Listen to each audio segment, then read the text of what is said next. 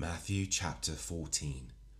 At that time Herod the Tetrarch heard about the fame of Jesus, and he said to his servants, "This is John the Baptist. He has been raised from the dead. That is why these miraculous powers are at work in him." For Herod had seized John and bound him and put him in prison for the sake of Herodias, his brother Philip's wife, because John had been saying to him, "It is not lawful for you to have her." And though he wanted to put him to death, he feared the people, because they held him to be a prophet. But when Herod's birthday came, the daughter of Herodias danced before the company and pleased Herod, so that he promised with an oath to give her whatever she might ask. Prompted by her mother, she said, "Give me the head of John the Baptist here on a platter." And the king was sorry, but because of his oaths and his guests, he commanded it to be given. He sent and had John beheaded in the prison, and his head was brought on a platter and given to the girl, and she brought it to her mother. And his disciples came and took the body and buried it, and they went and told Jesus. Now when Jesus heard this, he withdrew from there in a boat to a desolate place by himself. But when the crowds heard it, they followed him on foot from the towns. When he went ashore, he saw a great crowd, and he had compassion on them and healed their sick. Now when it was evening, the disciples came to him and said, "This is a desolate place, and the day is now over. Send the crowds away to go into the villages and buy food for themselves."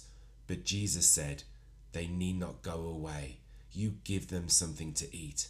They said to him, "We have only 5 loaves here and 2 fish." And he said, "Bring them here to me." Then he ordered the crowds to sit down on the grass, and taking the 5 loaves and the 2 fish, he looked up to heaven and said a blessing. Then he broke the loaves and gave them to the disciples, and the disciples gave them to the crowds. And they all ate and were satisfied, and they took up 12 baskets full of the broken pieces left over. And those who ate were about 5,000 men, besides women and children. Immediately he made the disciples get into the boat and go before him to the other side, while he dismissed the crowds. And after he had dismissed the crowds, he went up on the mountain by himself to pray. When evening came, he was there alone, but the boat by this time was a long way from the land, beaten by the waves, for the wind was against them. And in the 4th watch of the night he came to them walking on the sea. But when the disciples saw him walking on the sea, they were terrified and said, "It is a ghost," and they cried out in fear. But immediately Jesus spoke to them, saying, "Take heart, it is I, do not be afraid." And Peter answered him, "Lord, if it is you, command me to come to you on the water." He said, "Come." So Peter got out of the boat and walked on the water and came to Jesus. But when he saw the wind, he was afraid, and beginning to sink, he cried out, "Lord, save me." Jesus immediately reached out his hand and took hold of him, saying to him, "O you of little faith, why did you doubt?" And when they got into the boat, the wind ceased.